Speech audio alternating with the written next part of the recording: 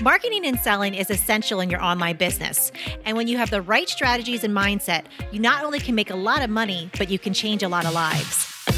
Welcome to the Online Marketing Podcast, where we help course creators, membership owners, and coaches market and sell their offers.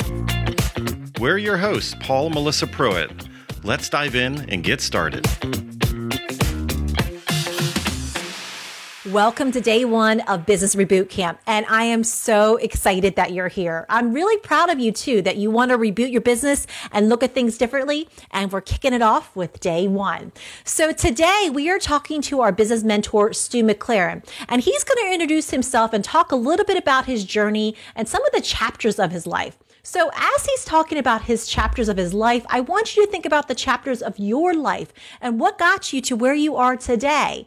Then we're going to do a deep dive and talk about looking at our business a little bit differently and looking at some of the vulnerabilities that might be in our business, things that we weren't even aware of until challenges started to arise. So this is going to be a great opportunity to look at your business just a little bit differently, do a deep dive and look at those vulnerabilities that might be challenges for you.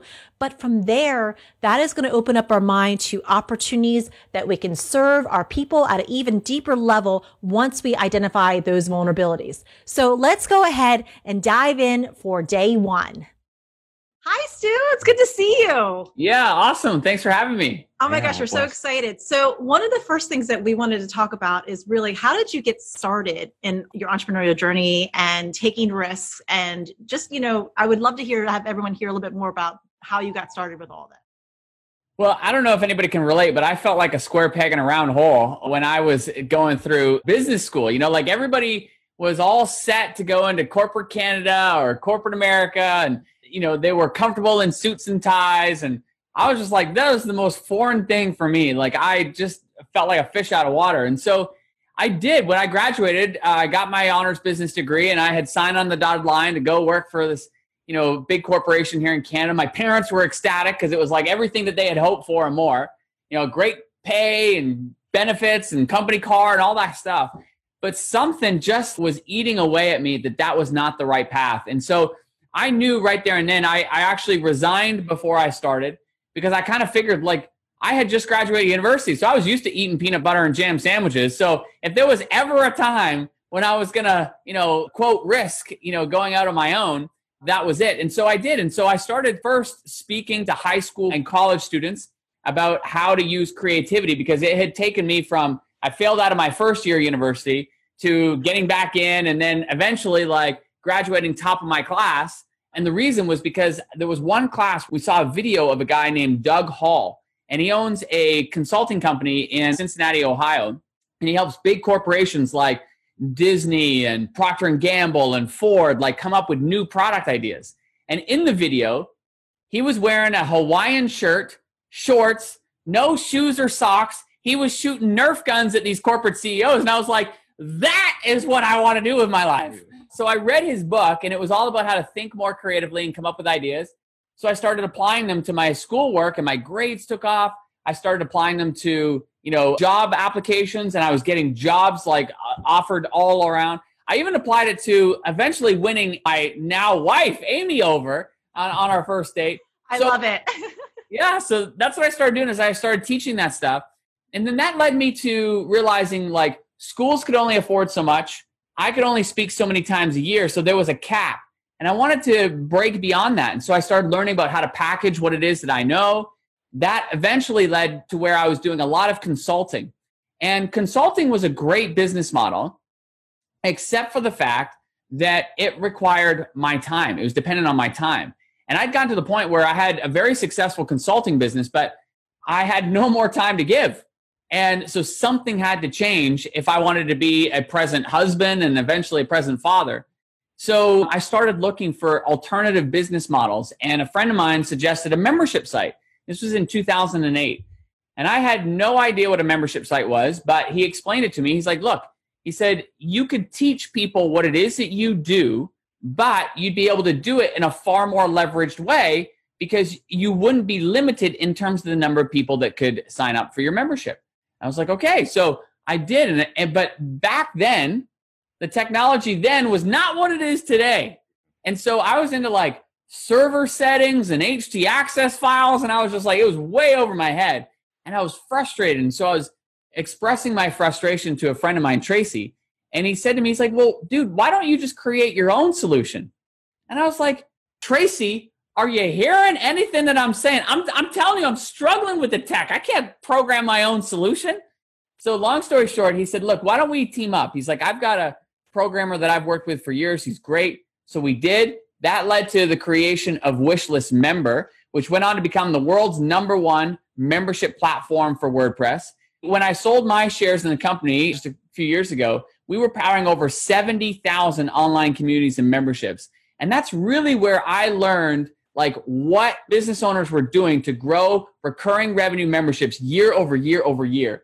And so I just doubled down my attention on that. And now I get the pleasure of literally helping thousands and thousands of new business owners every single year launch, grow, and scale highly profitable memberships in our program. So hold on, you mean you didn't wake up and you just weren't here already? Like you actually had to you were failing college? Dude, if you had asked me to come then, up with like new ideas. Yeah, if you had asked me then what a membership site was, I'd be like, what are you talking about? Like, no. I never just woke up and all of a sudden, had a business where I was teaching business owners about memberships. But, that's, I think, part of it is all of our paths, they're stepping stones. They all lead, like for me, speaking at high schools and colleges, that was my first stepping stone to realizing like, okay, maybe there's another way to package what it is that I know. And then that led me to learning a lot more about, online marketing, especially, and that led to consulting. And then that led to, eventually wanting to create a membership, and that led to the software. And then that led to where we are now. So it's amazing how everything serves that stage or chapter of your life, which leads to the next one. And that's ultimately what's happened. Yeah, it's interesting because I think a lot of people right now, because I think it's very timely, that they have been on one stone for a while.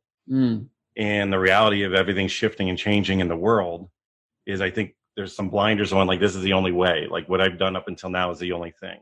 And what I'm really excited about with Reboot Camp, with what we're doing here, is there's potentially the opportunity of saying, what is the next stone? Like, everything I've done up until now, do you have any examples or anybody that that maybe did a pivot? Because I know I have my own pivot story of in 2008 losing everything financially, going $3 million in debt, thinking that I was on top of the world. And having to reinvent myself, going from a real estate broker in the 2008 crash happening, and then, really reevaluating. And actually I pulled from a childhood hobby, which was photography. And I was able to lean into that and create a whole new, I wouldn't have met Melissa if I didn't do that. Like, I wouldn't have the life that I have right now, what we're doing, if I wasn't open-minded and leaning into what that next stone was. Well, I think, one of the biggest benefits of this whole experience, and I don't want to say that, I don't want to downplay the seriousness of what's happening, right? Both from a health concern and also the ripple effect that that's having on the business. Like, I have dear friends of mine, one of the groomsmen in my wedding, he owns a restaurant that, has completely shut, zero revenue coming in. One of Amy's really good friends, Lindsay, owns a brewery, zero revenue coming in. We have friends who own coffee shops, zero revenue coming in. We have friends who own retail shops, zero revenue coming in. Why? Because it's all dependent on foot traffic. And so there's no foot traffic. So what this has done, I get the seriousness of that, because I have dear friends who are, in the midst of all of that. But what it's done is it's exposed vulnerabilities that we may not have even been aware that were there. And I'm raising my hand because our nonprofit, Amy and I have our own nonprofit, as you guys know, Village Impact. And it exposed a vulnerability that we knew about, but didn't have the urgency to figure out until now. And that is, our fundraising model was dependent on live events. Well, guess what? There's no more live events, which means no more fundraising. And so what it's done is it's sped up the urgency for us to also find an alternative way to fundraise. And just as a side note, guess what we're looking to do? Roll out a membership. I mean, but anyway, that's a whole nother point. But the bottom line is that it's given people a chance to take a different perspective on their business and ultimately their lives. And I don't know about you, Paul and Melissa, but I get most creative when I am most desperate. And what we're starting to see is people who are innovating, and they're doing things in a very creative way that they would never normally do. Like, For example, last weekend, the people who help us produce our live in-person event, Barry and Blue, they've had to do a major pivot because we're one of many clients for them. They usually typically put on anywhere between 35 to 40 live events a year. Well, of course, their whole business comes to a screeching halt because nobody's putting on live events. So last weekend, they did something tremendously innovative. With one of their clients, instead of doing a live event, they did a virtual event and they helped produce that virtual event. And it sparked all kinds of innovation for them. Now, here's the amazing part. The way in which they did that, they had more people attend, they had higher engagement, they had more people visiting sponsor booths. And you might be saying, well, how could they visit a sponsor booth? They did it virtually. And the sponsors were ecstatic. They had more people engaging with them virtually than they've ever had in person at live events. They had more revenue from that virtual event. And because it was virtual, more profitability. So overall, that forced them to innovate. And what do you know? It was more profitable to do it this new way than the old way that they have done things before. But you're seeing people innovate in all kinds of ways. For example, many people in our community are teachers, like Anna DiGilio or Patty Palmer as an example. And they have membership sites that serve teachers. So they create lesson plans for teachers. Well, they recognize that, oh my goodness, there's a massive opportunity right now because there are millions of parents who are at home with young kids not knowing what to do, right? Like what we do know is we don't want the kids on TV. We don't want them on the iPads all day. And so what do we do? How do we structure the days? And so Anna, as a perfect example, she recognized that. She immediately made a pivot to create lesson plans for teachers. And same with Patty Palmer. And that's, boom, taken off. In fact, there's another woman in our community. Her name is Anna Willis. She has a membership site that focuses on homeschooling parents. Boom, her business is taken off. Or there's another example of like Dave, who's my trainer. So if you think about it, you got like all these physical gyms, like brick and mortar gyms, who obviously have closed.